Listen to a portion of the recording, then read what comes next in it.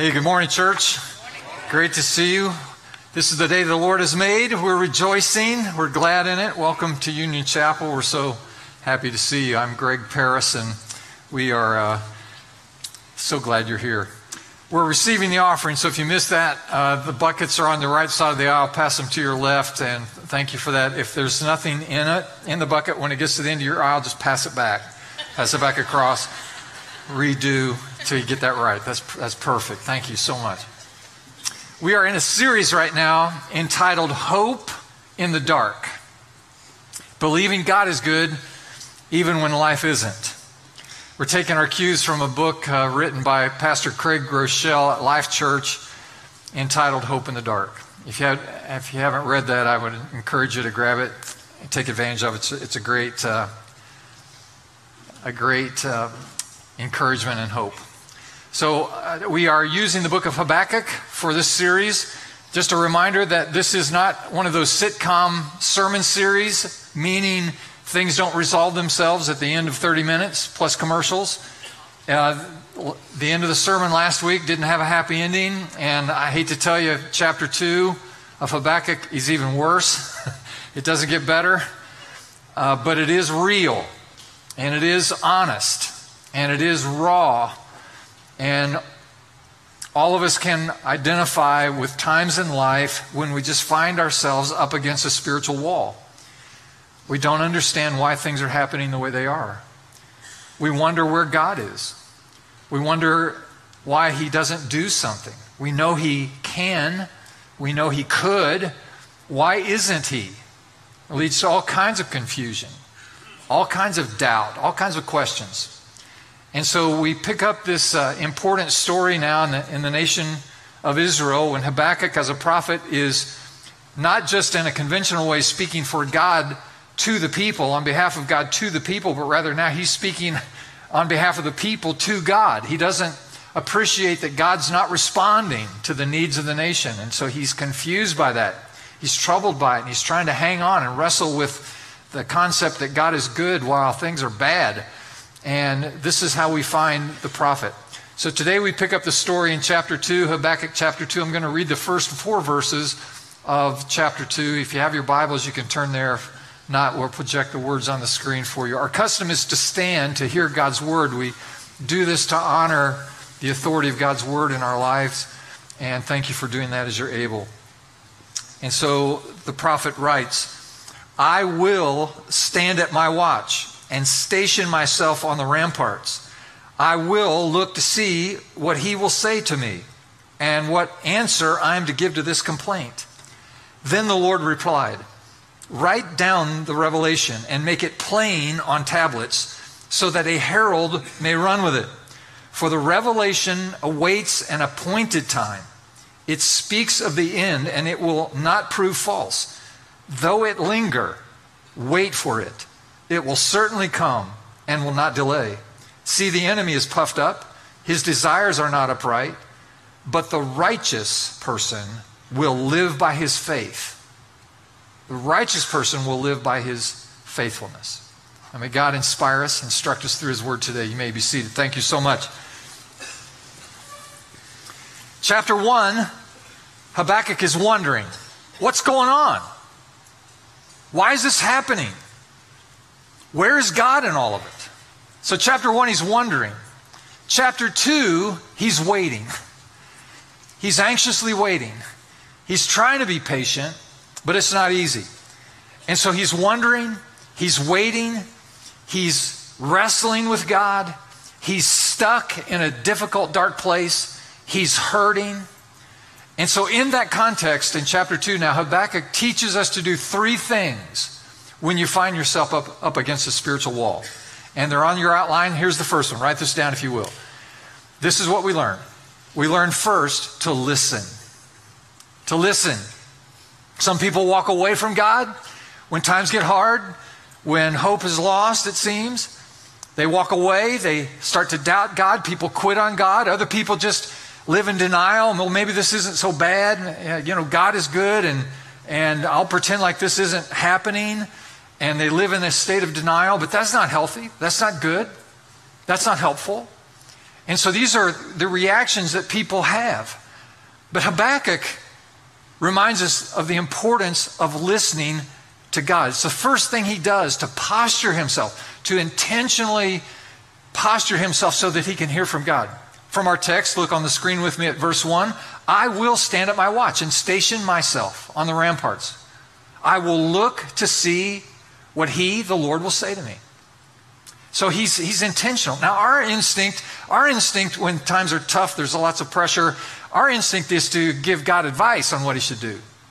And so we pray, Lord, meet the need. Lord, heal my sick loved one. Intervene in these circumstances. And so we give God a little assistance there. We know what you want to do, God, so we're praying that you'll do it. But that's not the posture that Habakkuk takes here. We are learning that God speaks to his people. And it's important for us to listen. God speaks to us through his word. The Bible says that the scripture is a lamp to our feet and a light to our path. If we hide the words of this book in our heart, that we'll have wisdom and that we'll not sin against God. And God speaks to us through his word. I wonder how many of you are familiar with the YouVersion Bible app? How many of you actually have the YouVersion Bible app? Maybe on your phone or your pad, whatever. That's a lot of people. Listen to me, dear ones. There are 500 million people who now have the YouVersion Bible app. 500 million people around the world now have the YouVersion Bible app. Here's my question to you. Are you holding out to be the last person on earth not to have the YouVersion Bible app?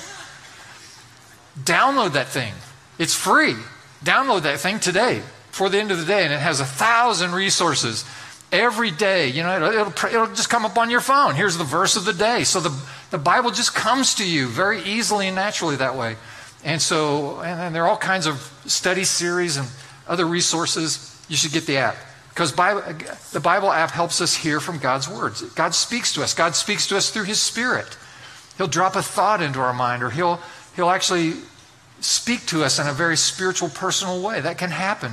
God uses people to speak to us. God uses circumstances to speak to us. God uses messages, sermons, or songs. God uses all kinds of ways to speak to us. And by the way, in a couple of weeks, we're going to begin a new series on divine direction. And we're going to spend a handful of weeks just talking about the way God directs our lives and to get wisdom about that. Because every one of us are trying to discern God's will all the time, every day. And this will be helpful to us to understand these things. So God will speak. And sometimes, though, you're in a dark place, you're at a desert place, a dry place. Sometimes when you're just out there, you feel kind of isolated and the circumstances are hard and difficult and you feel the stress of that. Sometimes in moments like that, it seems like God's not speaking at all. Now let me just say, let me give you permission to realize that sometimes it seems God is quiet. And indeed, it does feel that way. But let me just remind you, even though God is silent, it doesn't mean he's absent. He is always with us. He's promised to never leave us nor forsake us. And he's faithful to that promise. And here's one more thing. As long as we're being real, can we be real? Sometimes when God speaks to us, in our despair, we pray, and God speaks to us. Sometimes the things we hear from God, we don't want to hear. We don't like to hear. This is what happened to Habakkuk. Habakkuk says, hey, God, I don't like the way you're running your nation here. I don't like all of the corruption and all the oppression. I don't like all this. Why don't you do something? And God said, okay, I'm going to do something. Habakkuk goes, okay, finally, God's heard my prayer. He's going to respond to all this. And God says, well, you're not going to believe what my answer is. He said, what's that? He said, well, I'm sending your enemy, the Babylonians, to oppress you and to pass judgment on you. What? So all that to say that sometimes we cry out to God, God answers, and he gives us the answer we don't want to hear. That's possible. The Apostle Paul had this experience. He had some kind of condition. He called it a thorn in the flesh, or a thorn in his side. And we're left to speculate about what it was. We don't know if it was some kind of chronic illness, maybe blindness, or some kind of chronic pain. Left to speculate, maybe it was an addiction, or maybe he suffered with depression. We don't know what this thorn in his flesh was. But we do know that he really asked God to take it away from him. In fact, he said, I prayed 3 times. So he's begging God, please, Lord, take this from me. I'm your servant. I'm devoted to you. I'll do anything you ask me to do. Please just take this away from me. When God finally answers Paul, he says, I'm not going to take that from you. He said, my grace will be given to you, my grace sufficient for you to endure this particular thorn in the flesh. It's not the answer that he was expecting. It's not the answer he wanted. You can feel Paul pushing back. Don't you know who I am? I'm the Apostle Paul. I'm your guy. He ends up writing 2/3 of the books of the New Testament. People argue that he had the best grasp of the gospel of anyone in the first century. And they're probably right about that. I mean, he was out there. He's this missionary apostle. And he's out there working for God, living for God. He could have pushed back. Maybe you've done this. Lord, I'm your guy. I'm your gal. I'm your servant. I'm following you. Please, would you take care of this? God says sometimes no. No, but I'll give you grace in it. Paul maybe pushed back and said, well, I'm the guy I've been shipwrecked for you. I've been beaten. I've been whipped for you. I've been imprisoned for you. I've been snake bit for you. And you know how I hate snakes. I've been stoned for you. That's not recreational stoning there. That's people are actually throwing rocks at him.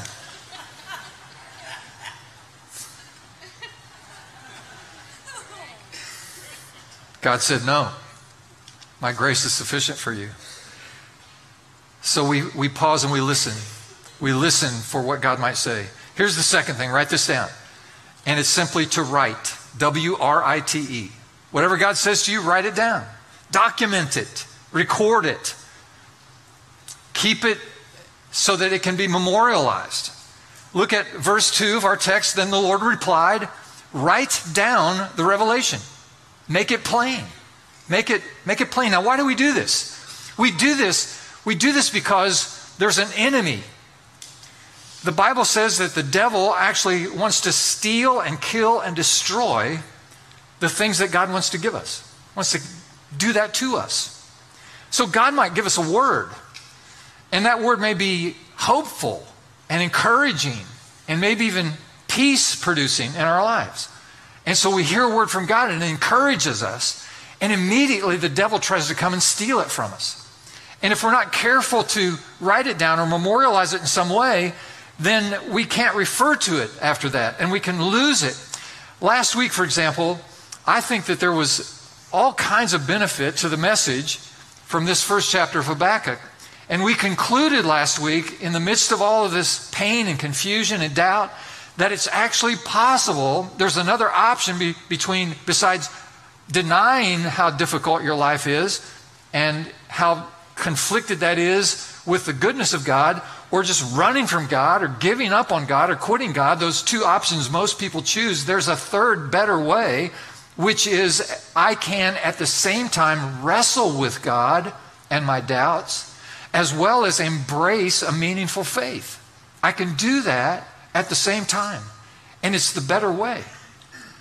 Contest with God, wrestle with God, contend with God, question God, and at the same time say, I believe in you, God. I'm trusting you, God. And we learned that last week. And I think that giving ourselves permission to live that way was liberating for us. That's good, because all of us wonder and all of us doubt and all of us want to believe. And so we can live in that tension. And so people left church last week, I'm sure, with that truth. And that was helpful to them. That's a good word.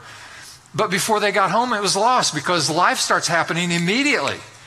And maybe you get in a spat with your spouse on the way home, or you pick up the kids and they're in the back seat, and before you get halfway home, one of them says, don't touch me. He touched me, Mom. Make him stop touching me.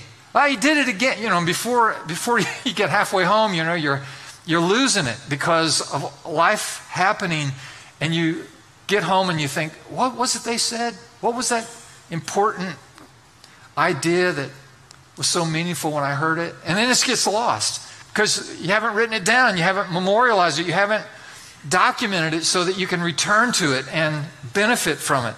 And so we need to write these important things down. There's a great story in 2 Chronicles 20. And this is an occasion when the kingdom of Israel was divided north and south. And Judah was the southern kingdom and Jerusalem, the capital there. And the king at the time was a guy named Jehoshaphat. And Jehoshaphat was a godly man and a good leader.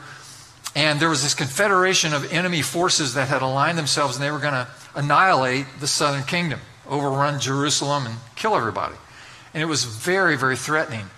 And when Jehoshaphat found out about this threat, this imminent threat, what he did was he called a big prayer meeting. And so he gets all the elders together, and as many people could assemble around the temple as possible, and they have this big worship service. And so the worship team's playing, and people are praying. And how many of you know you pray better when you're desperate? You know, we could die imminently from this overwhelming force. How many of you know that helps your prayer life? I mean, can you imagine getting real fervent about prayer? So they're worshiping with all they got, and they're praying, asking God for help, for His mercy. And suddenly one of the elders gets a word from God, and he starts prophesying. And we know the prophecy because they wrote it down. We have it in the text in 2 Chronicles 20. And in verse 17 of 2 Chronicles 20, this is part of that prophecy. And the elder said, on behalf of the Lord, you will not have to fight this battle. Take up your positions, stand firm, and see the deliverance the Lord will give you. Do not be afraid. Do not be discouraged. Go out and face them tomorrow, and the Lord will be with you. Now, how many of you know under those circumstances, that's an encouraging word? That's a hopeful word. Hey, we have hope that we didn't have before. And they memorialized this, of course, and the next day that's what they did. And everyone took their position. Jehoshaphat was at the front of the army, and all the foot soldiers were in their place. And Jehoshaphat sent the worship team and the choir out in front of everybody. And so they're singing and worshiping before God. And what God did, they put themselves in place. They lived as if they had a hopeful future.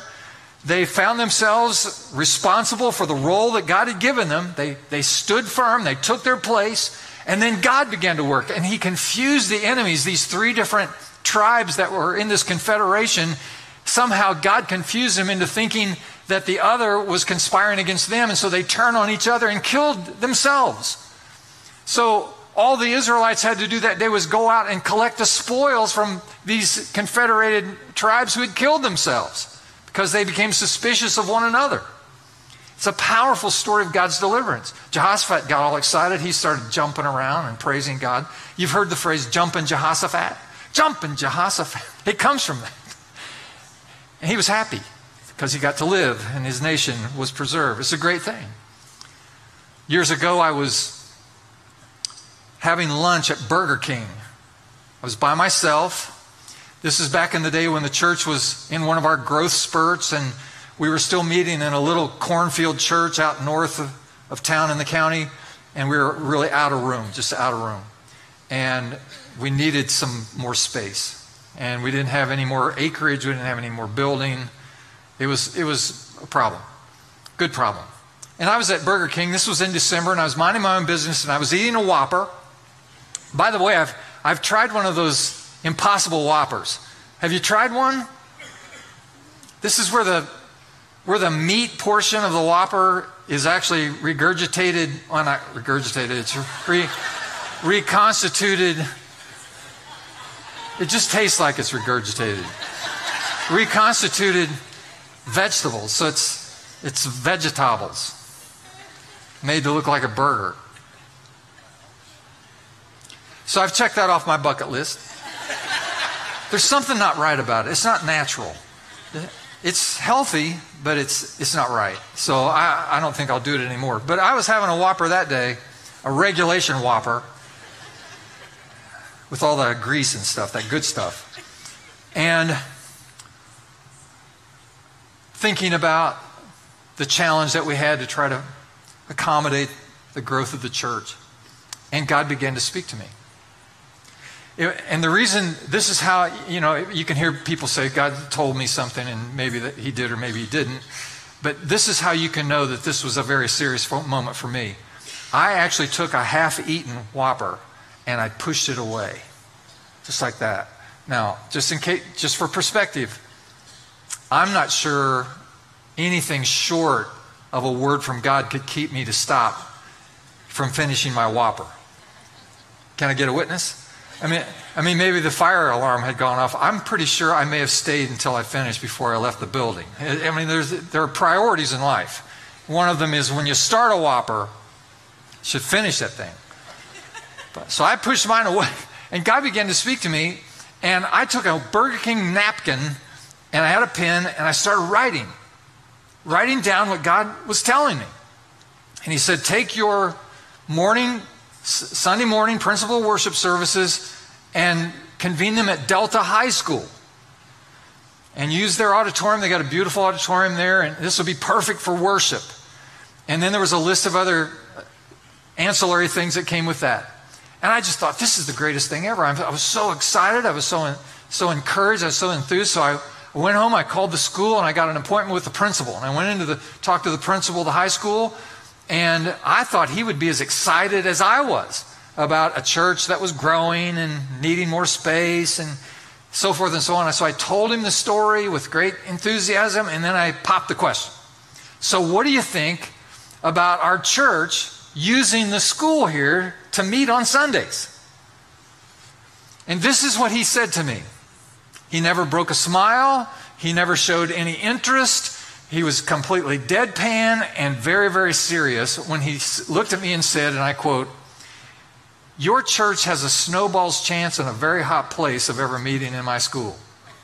Only he didn't say hot place. Your church has as much chance as a snowball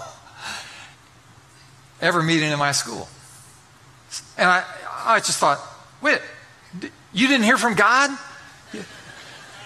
I got it on the napkin. How did you miss it? It was so explicit, so clear. I wrote it down. And he said, get out of my office. So I went home and I checked my napkin again because I needed to be reassured. I thought, I'm pretty sure that was God. I mean, how can you be sure? And you start to wobble, you start to wonder, start to wrestle. But I wrote it down, and I had the date on it. And I remember how poignant it was, and having written it down just solidified it again. So I picked up the phone, I called the superintendent of schools, and the superintendent of schools let me come to his office, and I sat down with him. He said, I know why you're here. He said, the principal's already called me. He looked at me and he said, there's not a chance this is going to happen. He said, we had a small church in one of our elementary schools a few years ago. It was a disaster, and he went through this litany of all the problems that they had with that relationship. So he said, really, just give up on this. So I went home and I talked to my chief counsel, my wife Beth, and I said, what do you think about this? She said, look, did God tell you? And I said, I'm pretty sure. I got it on a napkin. Wrote it down. Sometimes, I'm starting to get wobbly. But I just couldn't let it go. Because I felt so much conviction about it. And so I wrote a letter, and it was more like a memo of understanding to the president of the school board, and here are the expectations. This is how much time, I'd like to just contract with this. And so I kind of laid out kind of a formal relationship and specifying, how much priority the school functions would have, and we'd be accommodating in every way, and you can count on us to leave it cleaner than we found it, stuff like that. And I sent this formal letter to the president of the school board, and I got on the agenda at the next school board meeting. So it's the last thing on the agenda. I went to the school board meeting. Beth was home praying. I'm the only one who knew anything about this. So I'm just there. I got my napkin. And the school board meeting went long. It was a contracted meeting, and it was very contentious. People, by the end of the meeting, they were done. Like, flip me over, I'm done. And I just thought, this is perfect. This is just wrong. And the door's going to get slammed on my face again. I'm the great man of faith and power, and so I got no faith. And Beth is home. She's praying. We found a little verse in the Old Testament at one point. It said, and God turned the heart of the king. We said, yeah, that's what we need. We need you to turn people's hearts about this issue. So the last agenda on the school board docket, and one of the school board members asked me a couple of questions about what if there's a conflict, blah, blah, blah. And then one of the school board members said, look, I move that we allow Union Chapel to meet in the high school here for 18 months, see how it goes. Just probationary time. Another person said, I second it. They voted. It was unanimous. Happened in like 18 seconds. Just like that. Boom, boom, boom. And it was done.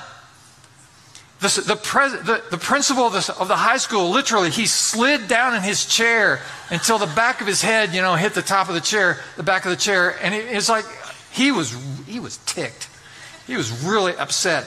The superintendent of schools, he put his arms down on the table. I mean, he moaned. He went, oh, like that, for everyone in the room to hear. And then he put his head down on the table like he's a third grader in timeout. And I just thought, they don't seem like they're happy about this. It's a gift of discernment. But listen, one thing led to another. And I can tell you miracle after miracle of that relationship. We ended up being at the high school 4.5 years.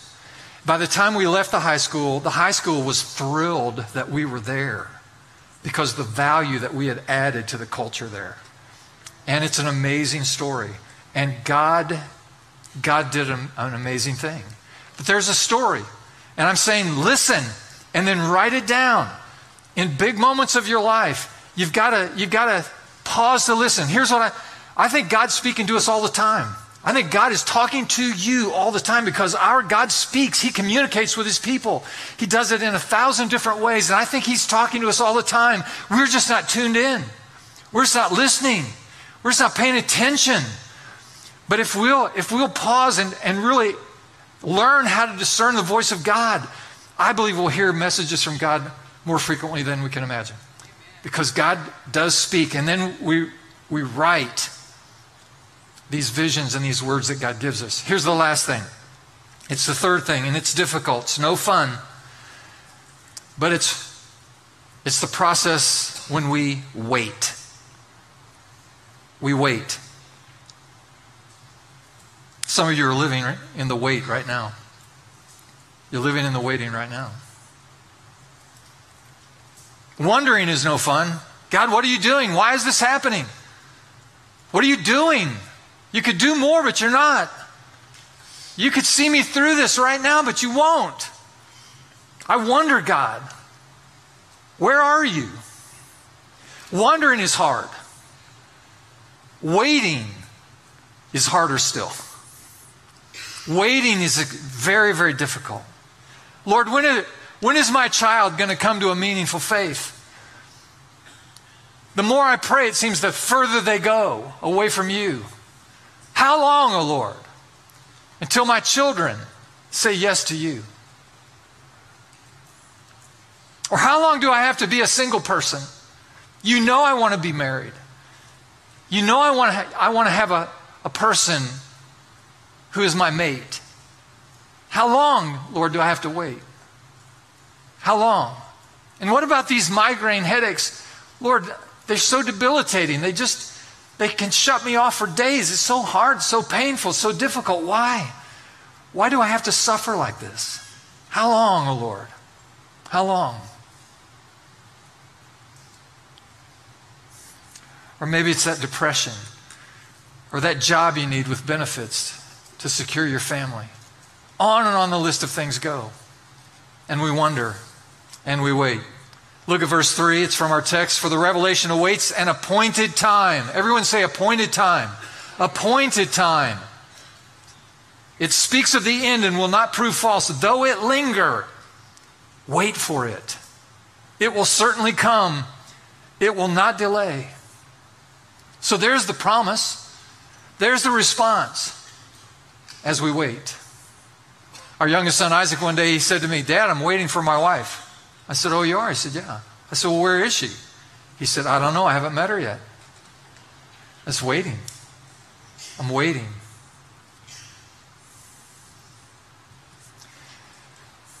Some of you are waiting right now. Though it linger, seems like it's taking forever. Though it linger, wait for him. Wait for him. Here's the Living Bible paraphrase of that same verse. A paraphrase is just, it gets the gist of the meaning. It's not a literal translation. It uses a few more words and more modern language that helps us understand it. Look at this paraphrase of Habakkuk 2:3. But these things I plan won't happen right away. Slowly, steadily, surely, the time approaches when the vision will be fulfilled. If it seems slow, do not despair. For these things will surely come to pass. Just be patient. They will not be overdue a single day. Let me tell you something about timing. The Hebrew word, which is the language of the Old Testament, the Hebrew word that's translated appointed time is a Hebrew word that's pronounced moed. Moed. And it literally means the perfect, unstoppable timing of God. When it's moed, that means it's coming. It's time.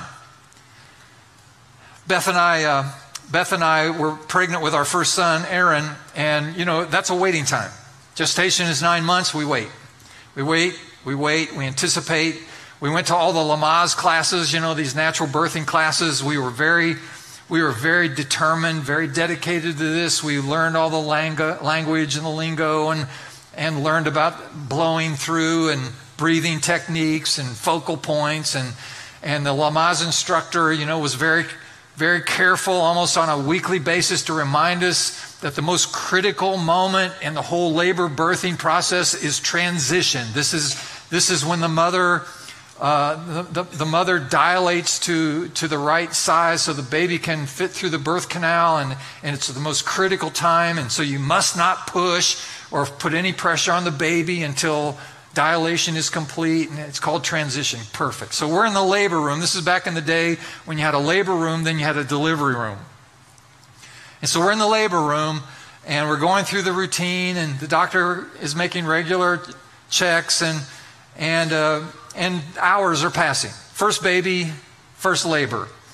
And then the doctor came in. He wasn't a very old guy, and he came in and examined Beth. And then he walks to the door and just casually, kind of over his shoulder, he says, you can push now. And then out the door he went. What did he say? What? I turned. Did he say you could push? Beth said, I think he did. I'm not sure. I chased him across the hallway, down the hall. I grabbed him. I said, dude, now listen. This may be your 500th baby, but this is my first baby. So you can't be casual with me. Why did they do this? Well, you can't be casual with me about transition. Did you say it was okay to push? He said, yeah. He smiled, at me like dope. It's okay to push. All right, fine. So the next contraction comes and we're ready because we've been practicing. We know what pushing and breathing is. And so Beth pushes the first time. First baby, first labor, first push. We're in transition. We're pushing. Now Beth communicates in two particular ways, if you don't know her well. One is that she's articulate and she can express to you in words what she's thinking. The other is nonverbal. I pick up on the cues. I have a PhD in nonverbal with my wife. And there are a number of messages that I get frequently, and they're very powerful. Beth has big brown eyes, and when Beth's eyes, big brown eyes, get really big, that's level orange. This means we must stop all that we're doing and address whatever issue is in front of us. And she pushed the first time, and she looked at me, and her eyes got big. She said, "The baby's coming." I said, "Beth, it's your first push. The baby, you will be pushing for hours. This is what happens. This is the way it works." Then her big brown eyes got very big.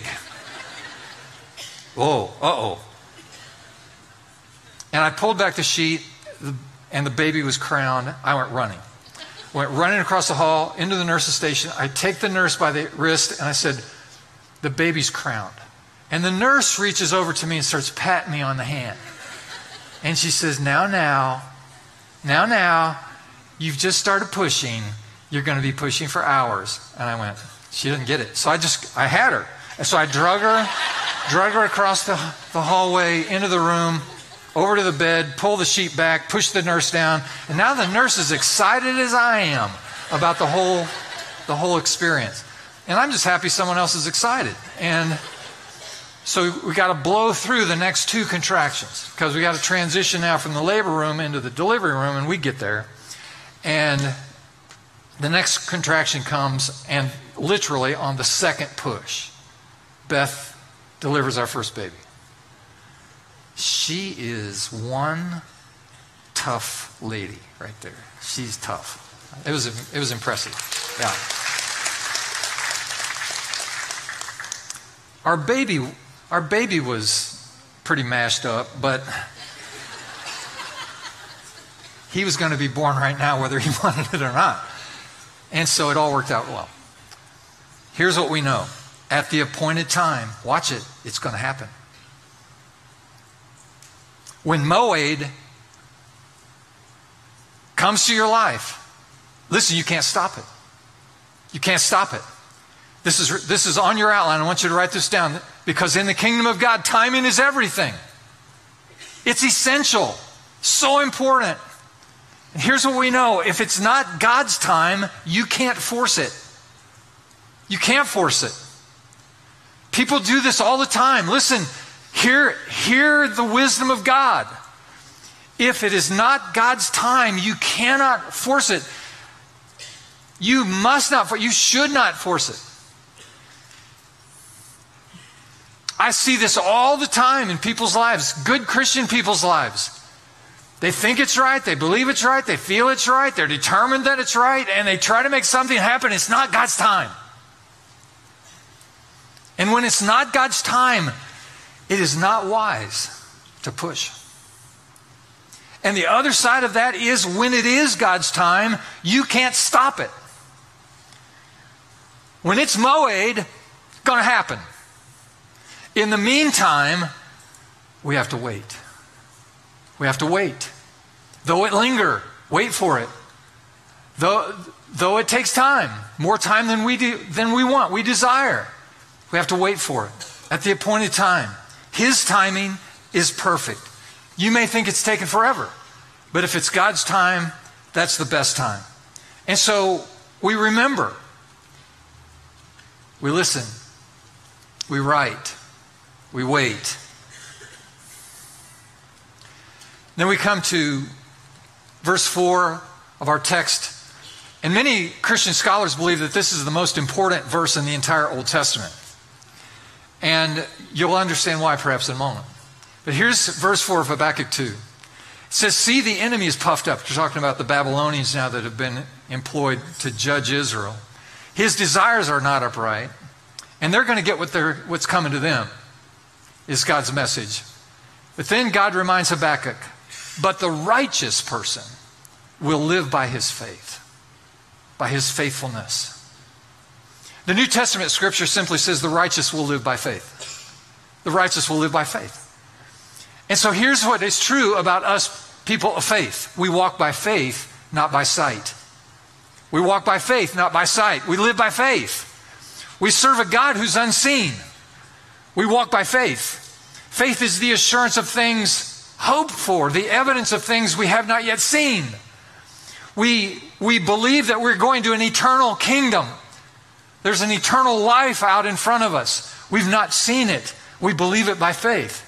We believe that God is good and that God is real and that God is active in our world. And it's not because we actually can physically see Him, but rather by faith we follow and we trust. We live by faith. The righteous person will live by faith. You see, our faith is not based on what we see. It's not based on what we want. It's not based on our desired outcome. Our faith is based on the character and the goodness and the nature of our God. We can be faithful because He first is faithful. We can have faith in Him because He is a faithful God.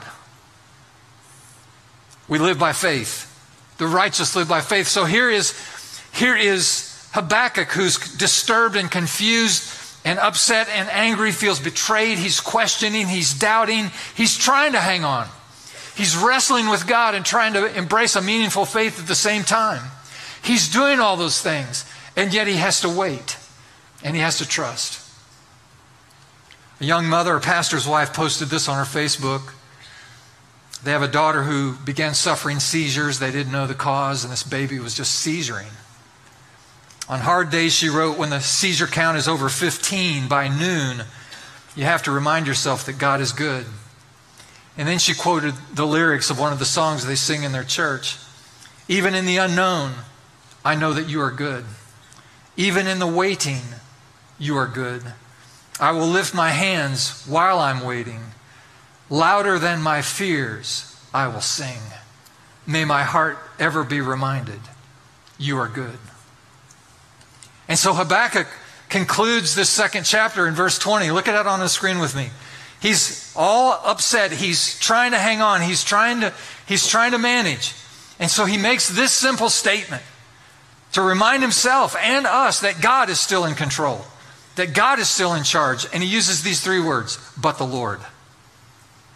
I feel desperate. I'm confused. I'm full of doubt. I'm full of wonder. I'm waiting. I'm trying to be patient. It's so hard. This is the worst thing.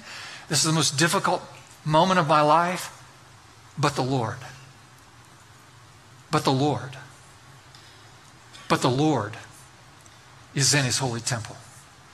God is on his throne. God is in control. He's got you. He's aware of you. He understands all the circumstances. He knows. He cares. And he'll not leave you. And so we wait. We wait for his goodness. We wait for his provision. We wait for his hand to be seen. No happy endings to these sermons. Here's the end of the sermon. This is what I leave you with. But the Lord is in his holy temple. Be encouraged. Be at peace, no matter what, and be filled with hope. In Jesus' name. Amen? Let's pray. Lord, we thank you this morning for your word. We thank you for this clarity that gives us hope and light and help. Pray then, God, that you would extend your grace to us because we're needy. We're weak. Some of us are in deep despair. We're confused. It's so hard. We wonder. We wait. We wrestle. So help us, God, to listen, to posture ourselves so that we can hear you. Speak to us, oh God, and help us to hear. And then, Lord, help us to memorialize what you say, to write it down, to share it with a friend, to give it a place where we can find from it hope and peace. And then, Lord, give us patience as we wait, Because you, O Lord, are in your holy temple. Let all the earth keep silence before you. In Jesus' name. And the people said, amen. Would you stand with us?